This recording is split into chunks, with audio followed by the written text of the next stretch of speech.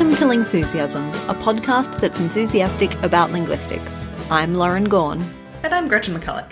And today we're going to talk about being cooperative and the linguistic humor that comes when you're not. But first, our Patreon episode this month is about language games, language play, things like Pig Latin, Verlan, rhyming, slang, and other ways of moving around bits and pieces of language and what that tells us about how language works. And also on the Patreon, we have a new supporter level, which is the Lingthusiasm multi-pack. For a $20 a month subscription, you can have the opportunity to privately share bonus episodes with your students, or if you have a couple of broke friends and you want to share the Lingthusiasm bonus episode joy with them, this tier is a way that lets you do that in good conscience. And you also get to nominate topics and vote on future bonus episode topics. So you can find that and all the other levels of support that we have at patreon.com/lingthusiasm. So also this month, I did an interview on the linguistic podcast World in Words, where I talked about weird Twitter and especially the Twitter account of Johnny Sun, who's a very popular kind of weird Twitter account, and some of the internet linguistic things that happened there. So we will link to that interview and you can listen to us on that podcast, which is also a linguistics podcast that you might like. They do beautiful stories about language and have been doing so for a long time. They have a massive collection of back episodes. They're part of PRI. We'll put a link to those in the show notes. Cool. So if you need something to do between your Lingthusiasm episodes, you can listen to them too.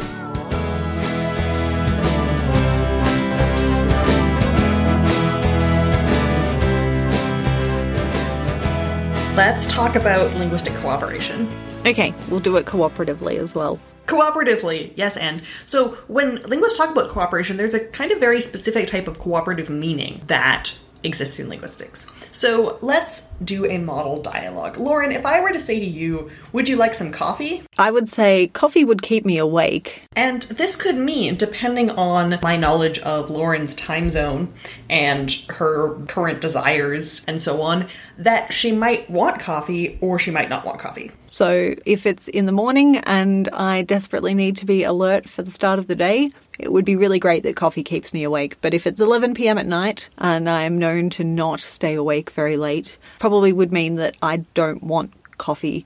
And even though there's nothing in the linguistic content there to indicate clearly whether they desperately want coffee or do not want any caffeine right now, but we can tell from interaction, we can tell from the context and the person that we're speaking to whether that means a definitive yes or a definitive no, because we're doing something more complicated with understanding what's happening in that conversation than just looking at the words. And it's often used to be politer. So rather than saying, do you want coffee? Yup. You might say, do you want coffee? Oh, coffee would keep me awake. Like, that would be a great favor that you could do for me. Or, coffee would keep me awake, rather than saying no, which might be kind of blunt or rude. We do this all the time to stop hurting each other's feelings or to kind of soften the edges of an interaction. And it's not necessarily that communication is failing, it's that communication is more sophisticated than just looking at exactly the words people say and then exactly how they reply. And it can also be used to comedic effect, and a lot of the examples we have of how this kind of cooperation works. We look at how it works by looking at when it's broken. And in comedy, it's often broken for amusement. Exactly. And sometimes it's also broken to be annoying, or it feels annoying when it's broken. So one of these is the classic, can I go to the washroom? I don't know, can you? I hate this one so much. It's the worst. But I always find an opportunity to use it. It's very funny to use it. It's very frustrating to be on the receiving end of it. Yeah, and the thing that's frustrating about it is because the respondent is ignoring Gricean maxims in most circumstances, unless maybe you're a patient at a hospital who's just had some sort of operation where you're like not sure if you're allowed to like take yourself to the bathroom. Then, you know, under most circumstances, the capability of someone's going to the bathroom is not in question. It's their permission to. And so we know that the relevant thing to assume there, the cooperative thing to assume there, is that this is what kind of question it is. And people deliberately choose the wrong definition of can to reply to. Yeah, and, because it can be kind of fun to get someone's goat, but it's also hard to articulate, why this feels so annoying, why this feels so wrong. So we are going to, in this episode, talk about, what you can say that this person is is violating, what this person is flouting, what the problem is when someone says that, and how you can articulate to them how annoying they're being. And by not saying exactly what we mean, it can actually help move interactions onward. Yeah. And a lot of this has been really thought out and kind of codified as a set of ways of understanding how we navigate conversation. And the person who's often given credit for kind of articulating this most clearly and whose work a lot of this is based on is Paul Grice, who is a linguist who was working on this in the 1960s, 1970s. He was a philosopher, but was very interested in the philosophy of language and semantics and meaning. And a lot of work on semantics happens kind of in this imaginary, context-free world, or used to. Semantics was this kind of not thinking at all about the context of how people use language. And Grice noticed that a lot of the time people don't say exactly what they mean, and that follows a set of conventions, and that we kind of seek out being cooperative in how we talk. Yeah, and we have certain assumptions. We generally assume that people are trying to cooperate with us. We generally assume that people are trying to tell us something that's relevant and useful and cooperative to what our goals are in the conversation, that people are saying something for a reason. They're not just, saying something totally irrelevant just to be annoying or just to be completely random. And they're saying a sufficient amount of stuff. So if you say a lot of things, there might be a reason why you're doing that. And if you don't give much information, then there's usually a reason for that as well. And so it's a way of understanding what's happening in those situations. And it's something that we acquire. So I was looking at some research for this episode, and I came across a study that tested children on how well they were able to understand some of these Gricean maxims. And they tested 4-year-olds, 5-year-olds, and 6-year-olds. And what they did is they have a puppet. They had 3 puppets. Yep. And they'd have one puppet saying something like, "What games do you know?" And then one of the puppets might say in response, "I know how to play football." And another puppet might say, "I know your name," which is the irrelevant response. Yeah. And so they'd ask the children, which of these puppets is being cooperative, or which of these puppets is being rude, or which of these puppets is being saucy, and try to get them to pick. And so children who understood that you're supposed to give a relevant response to what games you know would pick the one that said they played football rather than the one that said they know your name, because that's not a relevant response. And they found that 4-year-olds generally had basically a chance understanding of these things, which might mean they understood a few of them, but not enough for it to show up significantly in the data. 5-year-olds seem to understand some kinds of cooperation, but not others. And 6-year-olds performed like adults. So it's a thing that happens kind of later in your development of language. 4-year-olds can talk in complete sentences, but they don't necessarily have the social understanding that adults do.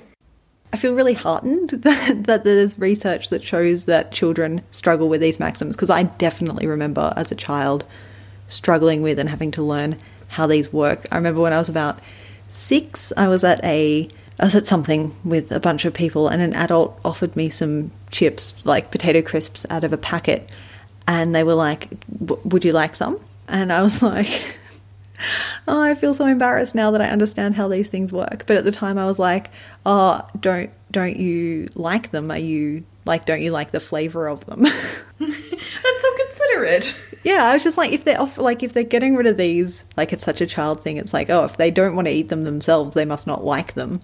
Because if I had the chance to eat the chips that I liked, I would just eat all. There's no way that I would share these if they were tasty. So they must not think they're tasty.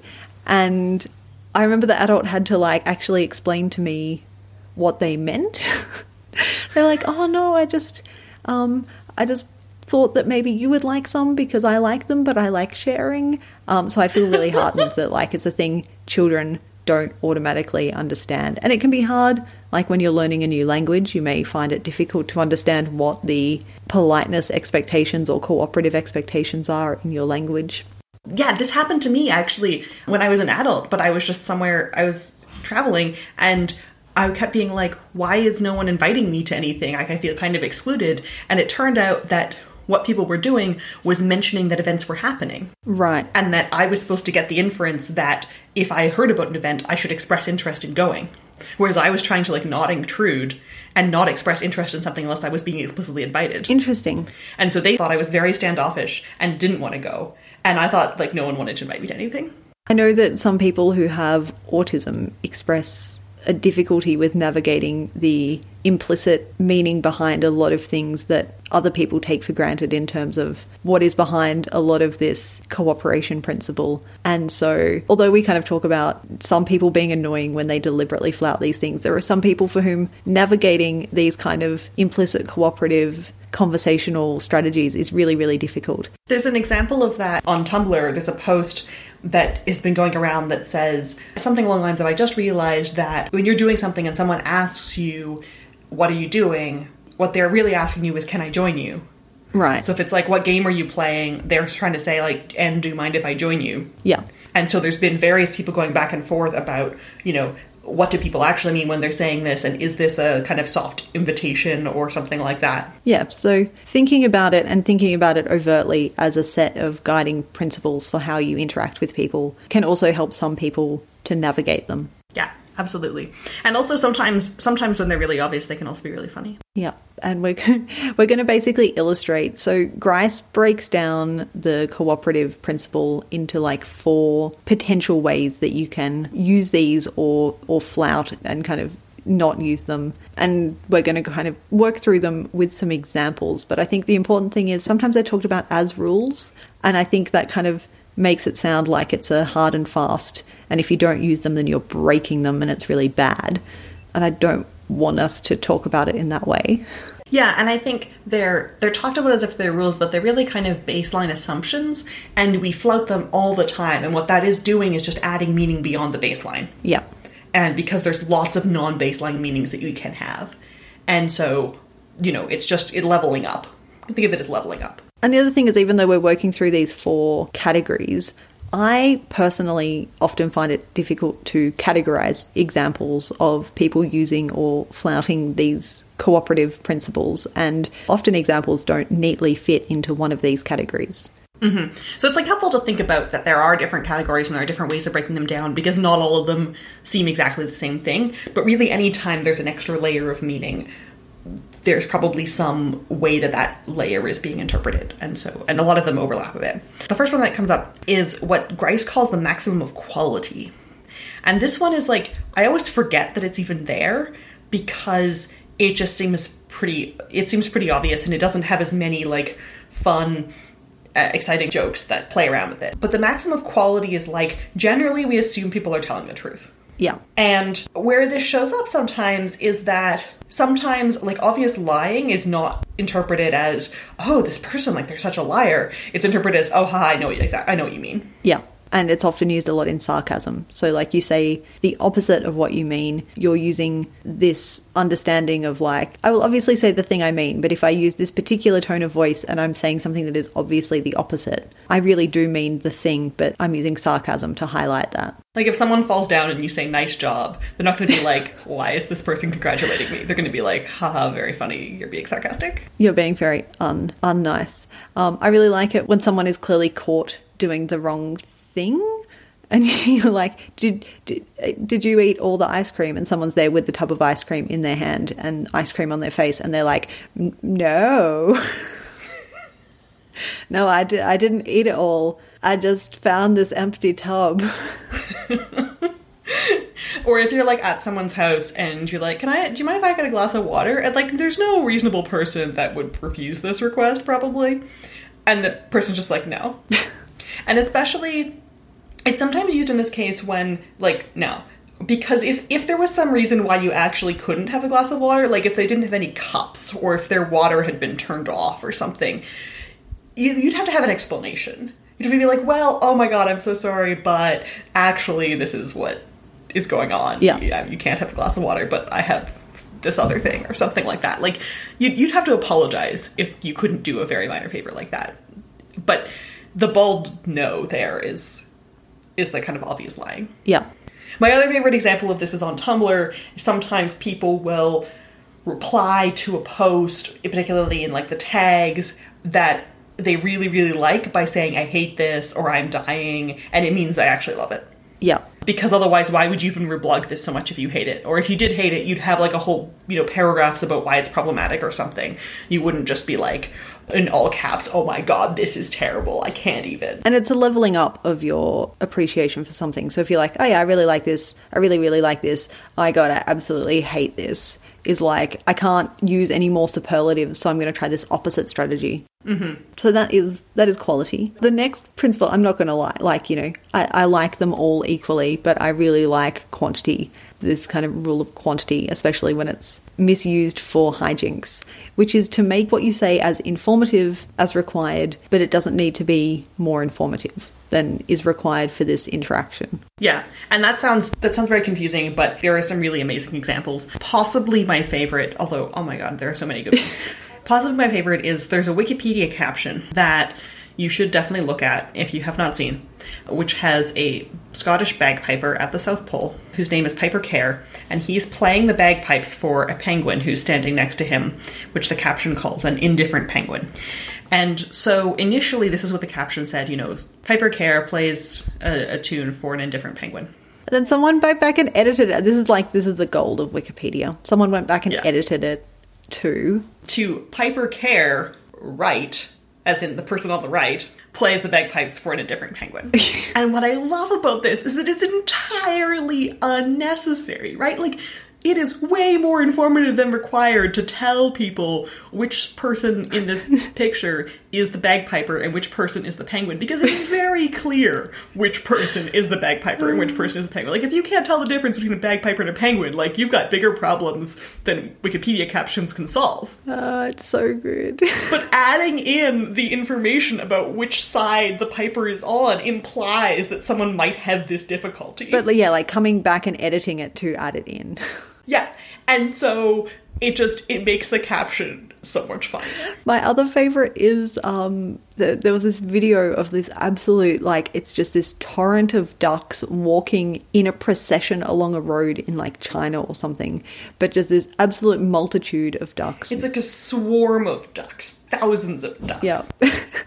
And someone has come along and tagged it, and they're like, look at all these ducks, there are at least 10. And then someone else comes along and just says, well, you're not wrong. And it's like, well, I mean, there are at least 10, but there are probably about, like, 300. But it's true that there are at least 10 ducks, because there are definitely 10 there. There's definitely more than 10. But we have this feeling that it's somehow unsatisfying to be like, there are at least 10 ducks in this picture, because the person captioning it can very clearly see that this is not an informative caption. This is violating the maximum of quantity, and it makes it really funny. So I went back to find this GIF when we were researching this episode, so that I link you to it. And apparently, I wrote an article about explaining how this GIF interacts with Grice's maxims a number of years ago, and this article that I wrote about the duck GIF is now cited on the Wikipedia article about the cooperative principle. It is like a canonical example. It should not be the principle of quantity anymore. It should be the principle of at least 10 ducks. The at least 10 ducks principle. And it's there under, violating these principles is often used for humor. And I was really excited because I was like, ooh, someone's compiled a list of like humorous examples of how this is being done. Like, I love this. I have a list. I want to add to my list. And then I go to the footnote and it's like, oh, it's me. Oh, that was me. Sorry, you are so good at this. So on the one hand, like, I've arrived, but on the other hand, I don't get a new example. And you can flat this the other way. So you can be like, I have literally 100 million reasons why the cooperation principle is so good. Yeah, you can go up. Like, I've told you once, I've told you a million times. Like, it's, we understand hyperbole. One of the other ones that I really like is when people say, greetings, Earthling. And you're like, it is true that I'm an Earthling, but this seems really unsatisfying as a greeting. Like, it's a funny greeting. Only reason that you would mention I'm an Earthling is if you were not. Yeah. The only reason that Earthling would be like a useful quantity of information is that if you were not an Earthling, or if it was some people were not Earthlings. Yeah. And when we establish the colony on Mars, then maybe this example will no longer be good. A lot of these are kind of flouted weirdly in, like, advertising and commercials spaces where people are trying to give you information they think is cooperative and it comes across really uncooperative. And I love this there's an Australian show called The Checkout, which is about consumer rights, which sounds dry, but it's actually always hysterical and worth watching anyway. But they have a segment regularly where they show these kinds of things. And one of my favorites is a box of running shoes. And on the box it says average quantity 2. Like most boxes of shoes. Which is the correct quantity of shoes, but not the correct quantity of information that is needed on this shoebox. Especially average. So I'll put a link to that segment, because they often have a lot of things where you're like, why would you be telling me this information? Yeah. And sometimes it's because it's too much, but also because it's not relevant. Yeah, so this brings us to the next maxim, which is called the maxim of relevance. And it's also, I don't know, like quantity, maybe your favorite. Relevance, I think, might be my favorite. Okay, sure. I'm glad we don't have to fight over them. It's so good. So one thing you can do, and this is mentioned by the webcomic XKCD. So XKCD points out that you can say on your cereal box, like, does not contain asbestos. And people will be like, ooh, I better buy that one. It does imply that all of the others somehow contain asbestos and are not telling us. Yeah. Like, it's somehow relevant to cereal, whether there's asbestos in it. Whereas, like, that is not an ingredient of cereal. Or an example that I came across recently, real life example, was I bought some cheese, a mozzarella cheese, and it told me on the outside that there was no gluten in it. Gluten-free cheese. Does cheese usually contain gluten? No. Cheese is made out of milk. Okay, because I had like a moment of panic, and I was like, maybe I shouldn't have been feeding my friend cheese all this time. I googled this just to be sure, and I ended up on a website for celiacs, and they were like, if you buy a cheese product, it might have gluten in it. Like, it has like a powdered thing. Okay, you sent me down a little like mini path of panic then, when I was like, why are they mentioning this? They can only be mentioning this if like all other cheese has gluten in it. No, but they listed all of the common types of cheese, like the cheddar cheese and the mozzarella cheese and the Swiss cheese, and they're like, nope, does not have gluten, does not have gluten, does not have gluten. So, but now you're standing in the grocery store and you're like, your gluten-free friend is coming over and you're like, well, I better buy this cheese because it says it doesn't have gluten in it, but I can't buy this other one because maybe it does. Maybe it does. On the flip side, I always love when you get like a packet of like salted peanuts and on the back it says may contain traces of nuts, and you're just like, I don't like, it's possibly not relevant for this product. I can imagine it's relevant for all their other products that are made on the same machine and don't have nuts as the primary ingredient. Well, and in fact, it's not even just may contain traces of nuts, it does contain nuts. That's the whole point. It very much contains almost exclusively nuts. Yeah. Another example of this is, so there was a Twitter account a number of years ago, which was a bookstore called Waterstones Oxford Street, and they were really funny, and they kind of stopped updating, but they had some really great tweets at the time. And they tweeted about some sort of contest that they were in. Yeah. And they suggested that people, if anybody wants to send some not poisoned gift baskets to the other contestants, you should feel free to do that. That's very kind of them. Right. And so you get this interpretation of like they're secretly trying to egg people on to poison their competitors, and of course the whole thing's a joke. But the fact that you get from not poisoned actually poisoned. Yeah. Because normally when you say if you'd like to send your friends some gift baskets, you don't have to specify that they're not poisoned. That just goes without saying. Like, you don't poison gift baskets. The default meaning is non-poisoned. Like, the default state of a gift basket is unpoisoned. Definitely in English. Not so much in German, but definitely in English. Ooh, good point. The German word for poison is gift. Yeah, so like putting negatives in places suddenly adds a completely, or putting in information that seems completely irrelevant suddenly is, by the principle of cooperation, relevant. I have another really great example of that. This is my favorite one, from the BBC radio comedy series Cabin Pressure, which has a lot of really fun humor. And they're writing a test. And before the test happens, one of the characters is like, I'm really nervous about this test. Like, I'm not sure what's going to be on it. Like, I'm stressing about it. And he's talking with the guy. So Arthur's the one that's writing the test. And he's talking with the guy that's going to be administering the test. Yeah. And the guy that's administering the test says, shall I tell you an interesting fact? Here's this number that you might want to know. And Arthur's like, that's not very interesting. And the test administrator's like, it's very interesting. If I were a young lad studying for an exam, I'd find it very interesting. And Arthur's like, oh, it might come up. And then the test guy's like, oh, I'm not telling you that. I'm just saying it's interesting. And then Arthur's like, Yeah. well, thanks. I just don't think it's very interesting. Oh, poor Arthur. Yeah, poor Arthur. Arthur doesn't really get Gricean maxims. So, it's like, why is it relevant to All of the Blue suddenly come up with this statistic? Well, clearly because he is trying to imply that it's going to be on the test.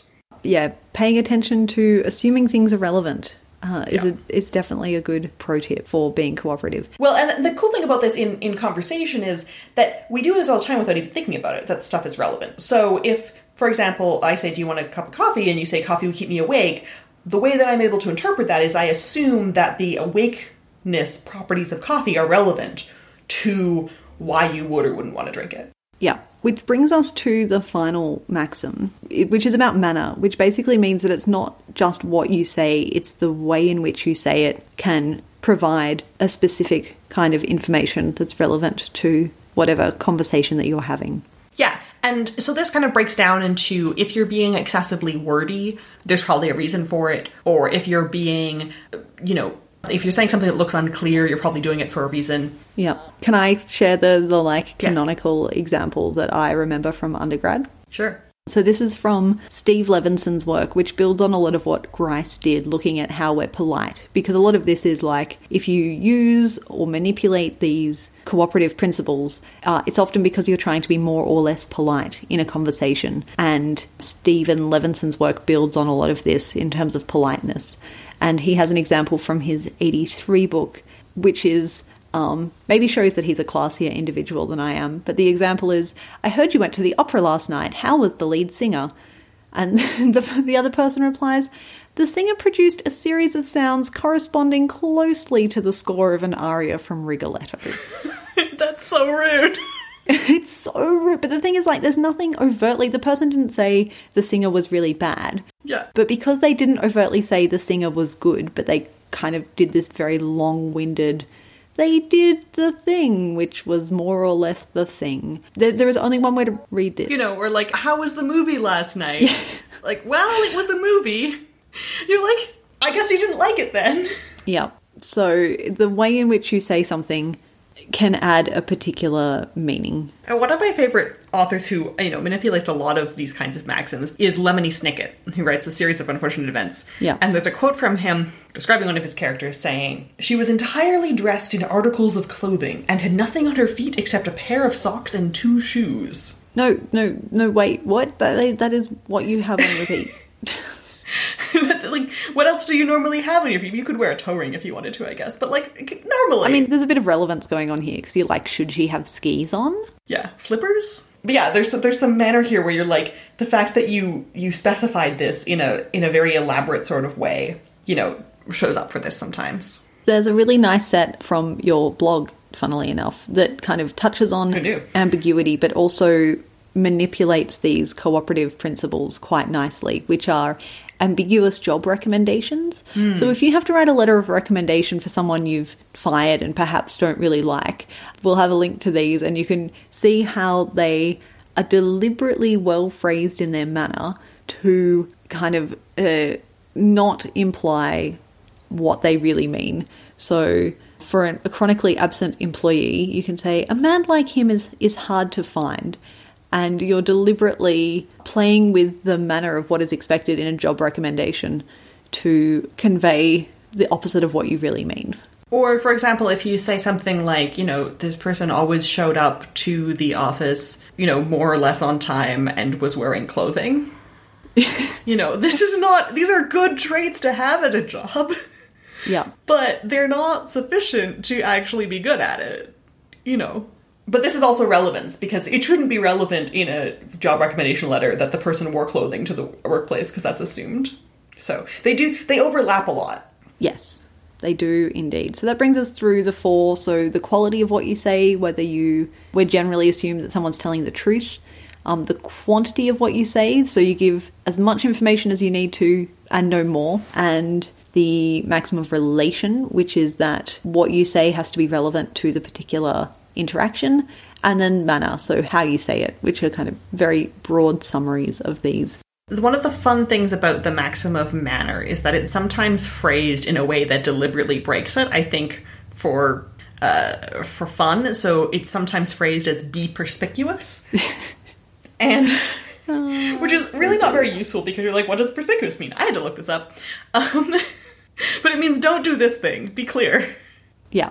So it's a self-flouting maxim there. Or like if you're using words that are like deliberately more elaborate than or another version of it is be brief, which can also be phrased as avoid unnecessary prolixity, which basically kind of defines itself.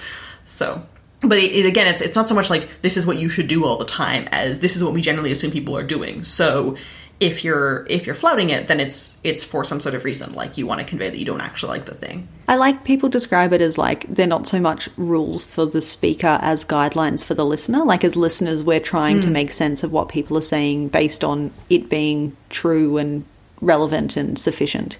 So that's a nice. They're not like hard and fast rules that you must obey to language, but they do show how important context. You know, we're big fans always on this show about like. Language use is often as much about context as it is about grammatical structures and about kind of working with people cooperatively in interaction. And there's such a nice illustration of that.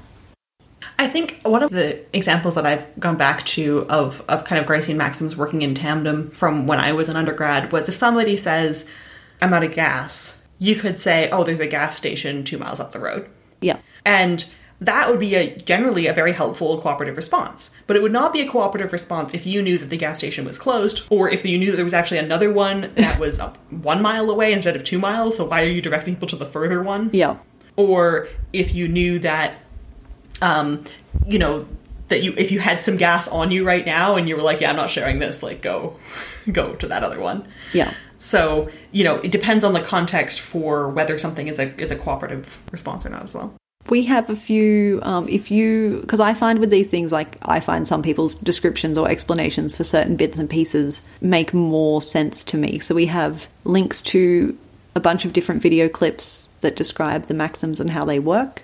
And there's a lot of Gricean humor, but I don't know if there are a lot of Gricean memes. But one that I do know of is somebody rewrote the song Amazing Grace to be Amazing Grice on Specgram. So we will link to Specgram as well if you would like to sing the praises of Grice. For more Lingthusiasm and links to all the things mentioned in this episode, go to lingthusiasm.com. You can listen to us on iTunes, Google Play Music, SoundCloud, or wherever else you get your podcasts, and you can follow @Lingthusiasm on Twitter, Facebook, and Tumblr. I can be found as @GretchenAMcC on Twitter, and my blog is allthingslinguistic.com. I tweet and blog as Superlinguo.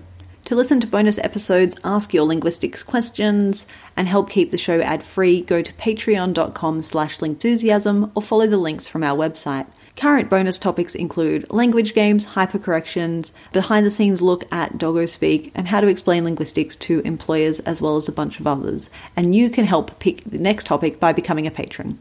Can't afford to pledge? That's okay too. We really appreciate it if you can rate us on iTunes or recommend Lingthusiasm to anyone who needs a little more linguistics in their life. Lingthusiasm is created and produced by Gretchen McCulloch and Lauren Gahn. Our producer is Claire, and our music is by The Triangles. Stay Lingthusiastic!